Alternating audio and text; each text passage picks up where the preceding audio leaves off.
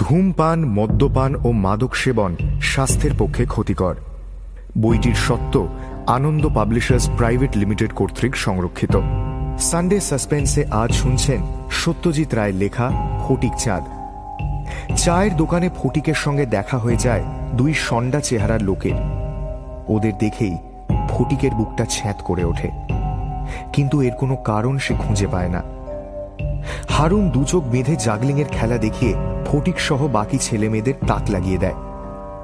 বাবলুর বাবা শরদিন্দু সান্যাল ঠিক করেন ছেলের খোঁজে কাগজে বিজ্ঞাপন দেবেন। তারপর আজ সকাল থেকেই ফটিকের মনটা চনমনে। আজ হারুনদা প্রথম ময়দানে চোখ বেঁধে জাগলিং দেখাবে। সেদিন থেকে হারুন রোজই নিয়ম মতো উপেনবাবুর দোকানে এসেছে। আগে একবার করে আসতো, একদিন দুবেলা এসেছে। সেদিন ওর বাড়ি থেকে ফিরতে ফটিকের কোনো অসুবিধে হয়নি। শ্যামলাল আর সেই লোকটা ওদের পিছু নেয়নি। হারুন যে কলকাতার অলিগলি কিরকম ভালোভাবে চেনে সেটা ফটিক সেদিন বুঝতে পেরেছে। লোকগুলো পিছু নিলেও হারুনের চরকিবাজির চোটে হিমশিম খেয়ে যেত। হারুন প্রতিবার এসেই ফটিককে জিজ্ঞেস করেছে সেই দুটো লোক আর এসেছিল কিনা, কিন্তু তারা আর আসেনি। দোকানের আশেপাশে ঘুরঘুর করছে কিনা সেটা ফটিক জানে না, কারণ রোজই তাকে সকাল থেকে রাত অবধি ব্যস্ত থাকতে হয়েছে। বাইরে গিয়ে দুদণ্ড দাঁড়াবার সময়ও সে পায়নি। এই কদিনে তার কাজ আরো অনেকটা সড়গড় হয়ে এসেছে। গোড়ায় রাত্রিরে বিছানায় শুয়ে বুঝতে পারত হাত দুটোতে একটা অবশ ভাব, কিন্তু গত কদিন সেটাও হয়নি। এমনকি বৃহস্পতিবার থেকেই ও কাজের পর খাওয়া দাওয়া করে বিছানায় বসে দুটো কাঠের বল নিয়ে লোফালুফি অভ্যেসও করেছে। বল দুটো হারুনদাই এনে দিয়েছে, একটা হলদে, একটা লাল। কি করে লুপতে হয় সেটাও হারুনদা শিখিয়ে দিয়ে বলেছে, তুই যে আটটা শিখছিস সেটা 5000 বছর আগেও মিশর দেশে ছিল। 5000 কি বলছি, সৃষ্টির আদি থেকে ছিল, লক্ষ লক্ষ কোটি কোটি বছর আগে। ফটিক অবাক হয়ে গিয়েছিল। ভাবল হারুনদা বাড়াবাড়ি করছে, কিন্তু হারুন বুঝিয়ে দিল, এই যে পৃথিবী, এটাও তো একটা বল। আরো যত গ্রহ আছে, মঙ্গল, বুধ, বৃহস্পতি, শুক্র, শনি, সব এক একটা বল। আর সব বেটা ঘুরছে সূর্যকে ঘিরে, আবার চাঁদ ঘুরছে পৃথিবীর চারদিকে, অথচ কেউ কারুর গায়ে লাগছে না। ভাবতে পারিস এর চেয়ে বড় জাগলিং হয়? রাত্রিরে আকাশের দিকে চাইলেই বুঝবি কি বলছি। বল দুটি যখন হাতে নিবি তখন এই কথাটা মনে রাখিস। কিন্তু লোক দুটো না এলেও ফটিক বুঝতে পারছে যে হারুনদার মনে একটা ভয় ঢুকে গেছে, যেটা সহজে যাবার নয়। এক এক সময় মনে হয় শুধু ভয় নয়, আরো কিছু, কিন্তু সেটা যে কি সেটা ফটিক বুঝতে পারে না। ও খালি লক্ষ্য করে যে হারুনদার চোখের জল জলে ভাবটা মাঝে মাঝে চলে গিয়ে চোখ দুটো কিছুক্ষণের জন্য কেমন যেন ঝিমিয়ে পড়ে। এসব কথা অবশ্যই ময়দানে গিয়ে আর ফটিকের মনে হয়নি। হারুন গত রবিবারে যেখানে খেলা দেখিয়েছিল সেখানে আজ আগে থেকেই ছেলের দল ভিড় করে রয়েছে। ফটিক তাদের কয়েকজনকে দেখেই চিনল। ওই যে সেই মুখে বসন্তের দাগওয়ালা কানা ছেলেটা, ওই তো সেই বেঁটে বামুনটা যাকে দূর থেকে দেখলে বাচ্চা মনে হয় আর কাছে এসে গোমদাড়ি দেখে চমকে যেতে হয়। আর ওই যে সেই লুঙ্গি পরা ঢ্যাঙা ছেলেটা যার দাঁত সবসময় বেরিয়ে থাকে। হারুনকে দেখেই ছেলের দল হাততালি দিয়ে হৈ হৈ করে উঠল। হারুন তার জায়গায় বসে একবার আকাশের দিকে চেয়ে নিল। ফটিক জানে কেন। পশ্চিমের আকাশে মেঘ জমছে, বৃষ্টি এলে খেলা ভণ্ডুল হয়ে যাবে। হে ভগবান, যেন বৃষ্টি না হয়, যেন হারুনদা আজ চোখ বেঁধে খেলা দেখিয়ে এদের চোখ টেরিয়ে দিতে পারে, যেন সে আজ 18 টাকা 32 পয়সার চেয়ে অনেক বেশি রোজগার করতে পারে। কয়েকটা সাহেব মেম ভিড়ের মধ্যে থাকলে বেশ হতো। এখানে কে ফেলবে 10 টাকা 5 টাকার নোট?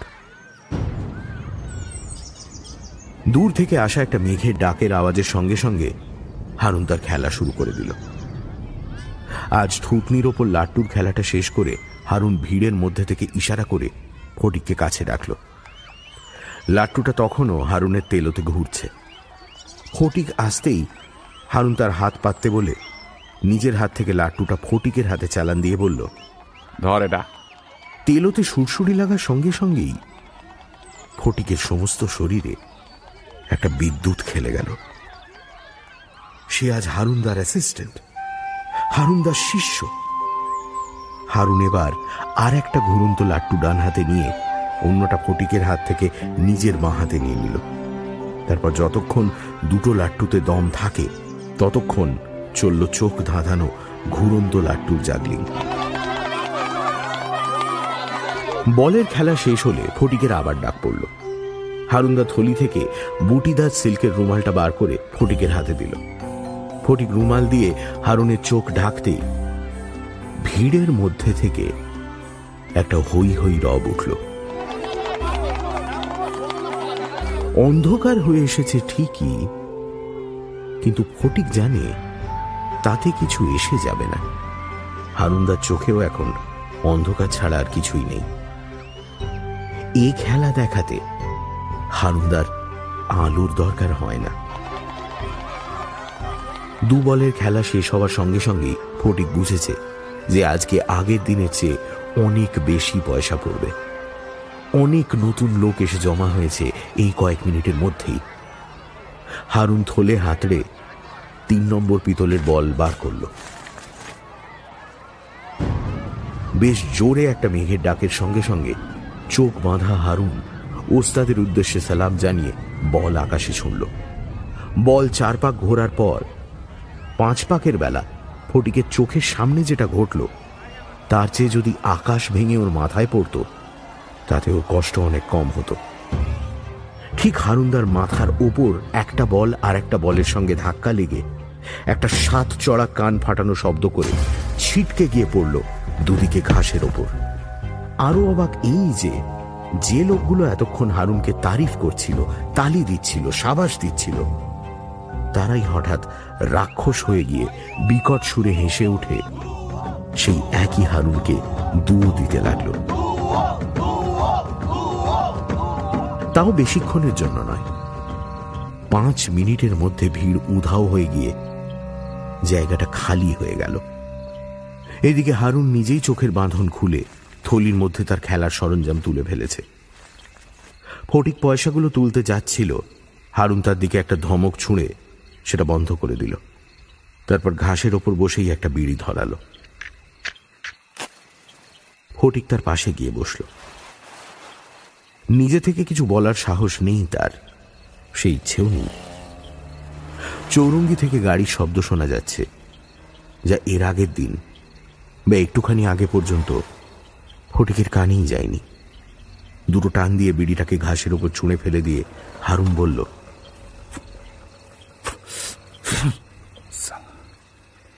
মনের সঙ্গে হাতের এমন যোগ না রে ফটিক, একটা গুমসে গেলে অন্যটাও খেলতে চায় না।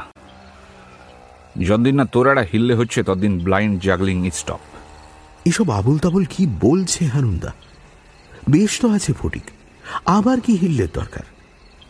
হারুন বলে চলল, সেদিন শ্যামলালকে দেখার পর থেকেই তোর ঘটনাটা একটা ছকে এসে গেছে। লোকগুলো তোকে চুরি করে নিয়ে যাচ্ছিল, তোকে কোনো একটা গোপন জায়গায় লুকিয়ে রেখে তোর বাবার কাছ থেকে মোটা টাকা আদায় করে তবে তোকে ছাড়তো। ওদের প্ল্যান ভণ্ডুল হয়ে যায় গাড়ির অ্যাক্সিডেন্টে। শ্যামলাল আর এক বেটা বেঁচে যায়, অন্য দুটো মরে। তোকে বেহুশ হয়ে পড়ে থাকতে দেখে শ্যামলালের হয়তো ধারণা হয়েছিল তুইও মরে গেছিস, তাই তোকে ফেলেই পালায়। তারপর সেদিন উপেন্দার দোকানে গিয়ে দেখে ফসকে যাওয়া শিকার আবার হাতের কাছে এসে গেছে। সেদিন তোকে পৌঁছে বাড়ি ফিরে এসে দেখি দু বেটা তখনও ঘুরঘুর করছে। 11টা পর্যন্ত ছিল, তারপর চলে যায়। আমি পিছনে ধাওয়া করে ওদের ডেরাটা জেনে নিই। পুলিশে বললে ওরা ধরা পড়ে যায়, কিন্তু ওদের ধরিয়ে দিলেই তো আর খেলা ফুরিয়ে যাচ্ছে না। আমার উচিত তোকেও পুলিশের হাতে তুলে দেওয়া। না হারুনদা, না। জানি তোর মন আমি জানি, তাই তো কিছু করতে পারছি না। আর সত্যি বলতে কি, তোর পরিচয়টা জানা হয়ে গেলে অন্য কথা ছিল। এখন তোকে পুলিশে দেওয়া আর একটা রাস্তার কুকুরকে পুলিশে দেওয়া একই ব্যাপার। কথাটা শুনে ফটিকের বুকের ভেতরটা মোচড় দিয়ে উঠল। ও বলল, রাস্তার কুকুর কাঠের বল নিয়ে জ্যাগলিং করতে পারে? তুই অভ্যেস করছিস? হারুন জিজ্ঞেস করল, এই প্রথম ফটিকের দিকে সোজা তাকিয়ে, এই প্রথম একটু হেসে। করছি না, সারাদিন কাজের পর রাত্রিরে ঘুমানোর আগে 1 ঘন্টা রোজ। ফটিক পকেট থেকে বল দুটো বার করে হারুনকে দেখিয়ে দিল। গুড, দেখি আর 2 দিন দেখি। কেউ যদি তোর খোঁজ খবর না করে তো তোকে সঙ্গে নিয়েই যাব। কোথায়? হারুনদা যে আবার কোথাও যাওয়ার কথা ভাবছে সেটাও এই প্রথম শুনল। এখনো ঠিক করিনি। কাল সেই ভেঙ্কটেশের একটা চিঠি পেয়েছি, আসতে লিখেছে। এইভাবে মাটি থেকে পয়সা কুড়িয়ে নিতে আর ভালো লাগে না রে। অনেক দিন তো। তোমার ওই খুদে সাগরেদটি কে হে? কথাটা এমন আচমকা এলো যে ফটিকের মনে হলো তার কলজেটা এক লাফে গলার কাছে চলে এসেছে।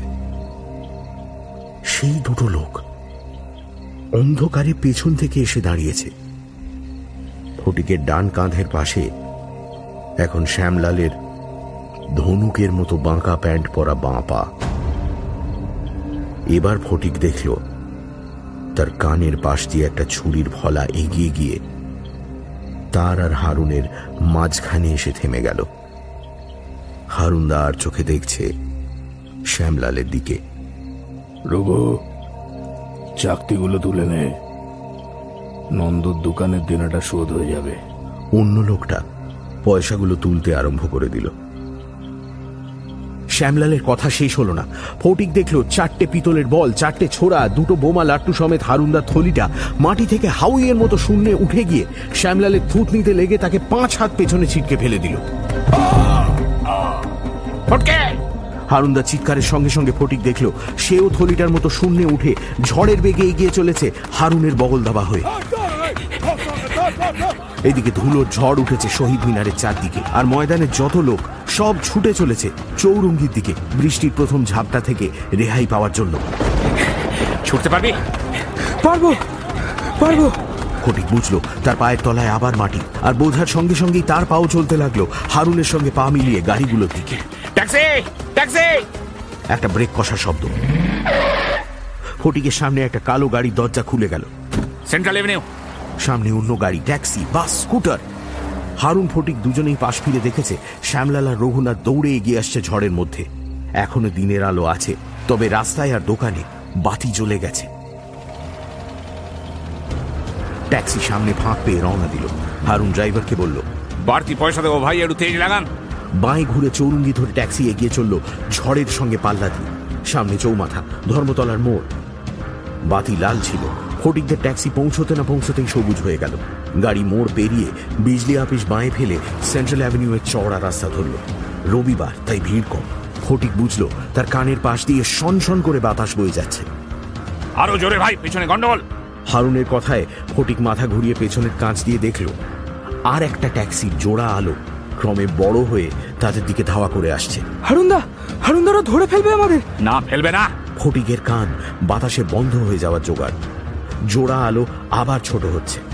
এবার ঝাপসা হয়ে গেল, কারণ কাঁচে বৃষ্টি পড়ছে। ফটিক সামনের দিকে ফিরল।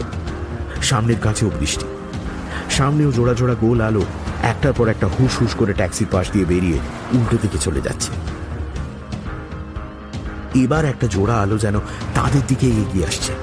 গাড়ি নয়, বাস, ধ্বংস বাস, দৈত্যের মতো বাস, রাক্ষসের মতো বাস। ওই দুটো তার চোখ ক্রমে বড় হচ্ছে, বড় হচ্ছে, বড় হচ্ছে। হতে হতে বাসটা হঠাৎ লরি হয়ে গেল।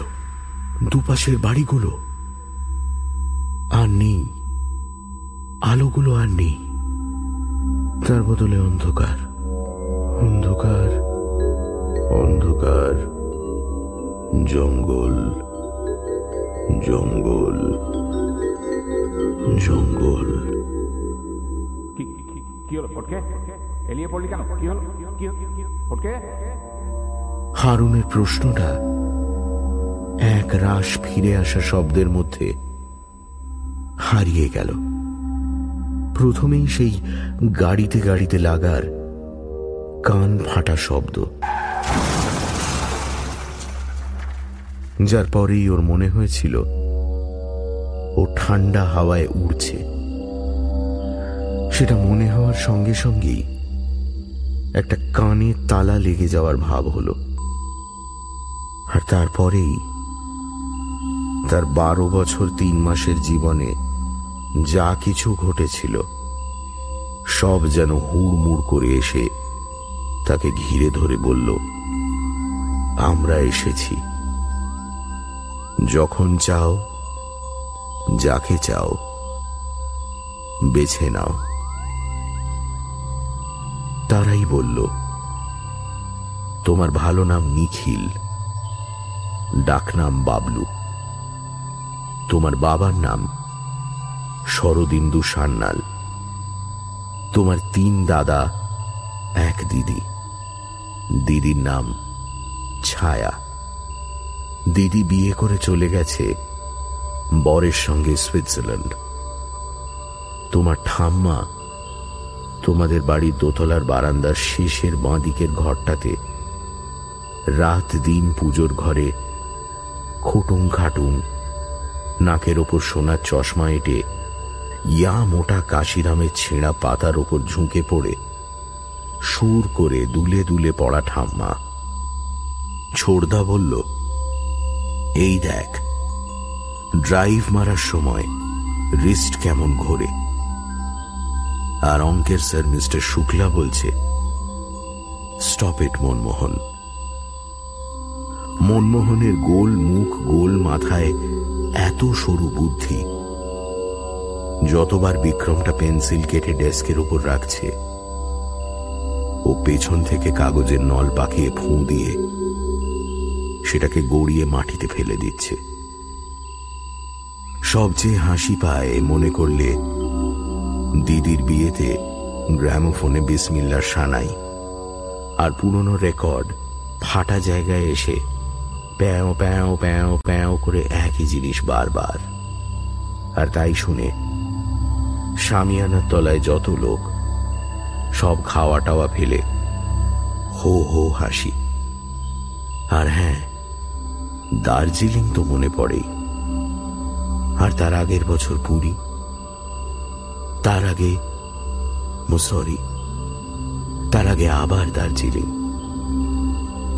আর তারও অনেক অনেক আগে ছোটবেলায় ওয়াল্টায়ারে সমুদ্র ধারে দাঁড়িয়ে পায়ের তলায় বালি সরে সরে যাচ্ছে আর সুরসুরি লাগছে, আর মনে হচ্ছে ভিজে ভিজে ঠান্ডা ঠান্ডা লক্ষ লক্ষ পিঁপড়ে সরসর করে সরে যাচ্ছে। আর মা যেই বললেন, পড়ে যাবে বাবলু সোনা, অমনি ধপাস ছপাং। মার কথা অবশ্য বেশি মনে নেই, এখন খালি একটা ফ্রেমে বাঁধানো ছবি। এখন বাড়িতে লোক আর নেই। এত বড় বাড়ি আর 3 জন মাত্র লোক। ছোট কাকার তো মাথাই খারাপ।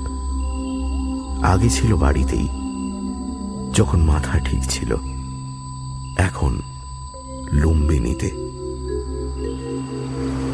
ও আবার শুনতে পেল ট্যাক্সির শব্দ। বাইরের রাস্তায় আলো দেখতে পেল।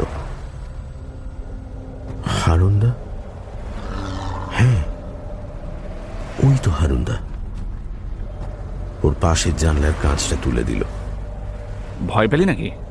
এই ফটকে, আর ভয় নেই, ওরা নেই পেছনে। ও শুনতে পেল পাশের বাড়ির রাইট সাহেবদের অ্যালসেশিয়ানটা ভারী গলায় ঘেউ ঘেউ করছে। কুকুরের নাম ডিউক। ও ডিউককে ভয় পায় না, ওর ভীষণ সাহস। ও রাত্রে একা শোয়। একবার দার্জিলিংয়ে ও বার্চিলের রাস্তা দিয়ে অনেক দূর গিয়ে হঠাৎ কুয়াশা এসে সব ঢেকে দিল। ও তখন একা। ওর মনে পড়ছে ও ভয় পায়নি। শরীর খারাপ লাগছে না মন খারাপ? ও মাথা নাড়ল। তবে কি? ও হারুনদার দিকে চাইল। বাইরে বৃষ্টি পড়ছে, ট্যাক্সি চলছে এখনো, কাঁচ তোলা, তাই আস্তে আস্তে বললেও কথা শোনা যায়। ও আস্তেই বলল, সব মনে পড়ে গেছে হারুনদা, সবটা।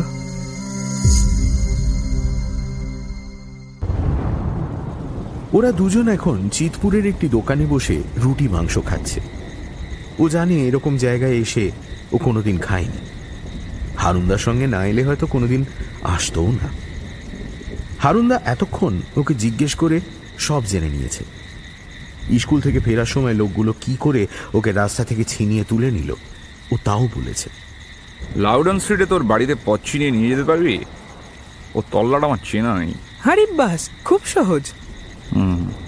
হারুন একটু ভাবল, তারপর বলল, আজ রাত করে যাওয়ার দরকার নেই। আর তোর চেহারাটাকে একটু ফিরিয়ে নিতে হবে। চুলটা আর একটু বড় হলে ভালো হতো, কিন্তু উপায় নেই। কাল পরিষ্কার প্যান্ট শার্ট পরে রেডি থাকবি, আমি সকাল সকাল এসে পড়বো। উপেন্দাকে এখন কিছু বলার দরকার নেই, আমি পরে ম্যানেজ করবো। ও এখনো কিছুই ভালো করে ভাবতে পারছে না। বাড়ি তো যেতেই হবে। বাবা আছে, ঠাম্মা আছে, হরিনাথ বুড়ো চাকর আছে। হরিনাথ ওর সব কাজ করে দেয়। ও চায় না, তাও করে দেয়। ওর রাগ হয়, কিন্তু হরিনাথ বুড়ো বলেও আর কিছু বলে না। তারপর স্কুল আছে, রামখেলাওয়ান দারোয়ান, mister Shukla headmaster, PT master mister Dutta, ওর ক্লাসের বন্ধুরা অঞ্জন, প্রীতম, রুসি, প্রদ্যোৎ, মনমোহন। একবার সেই চাঁদপাল ঘাট থেকে স্টিমারে করে বোটানিক্যাল গার্ডেনে পিকনিক।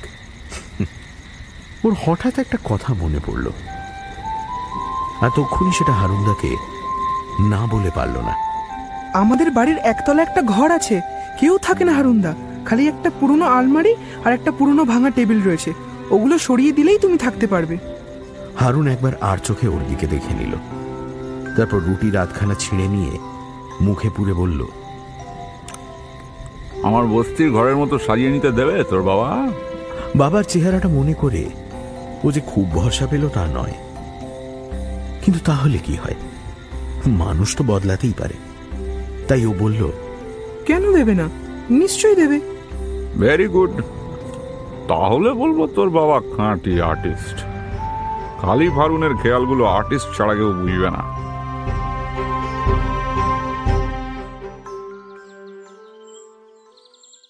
খবরের কাগজে সবকিছুই যে সবাই পড়ে বা দেখে তা নয়।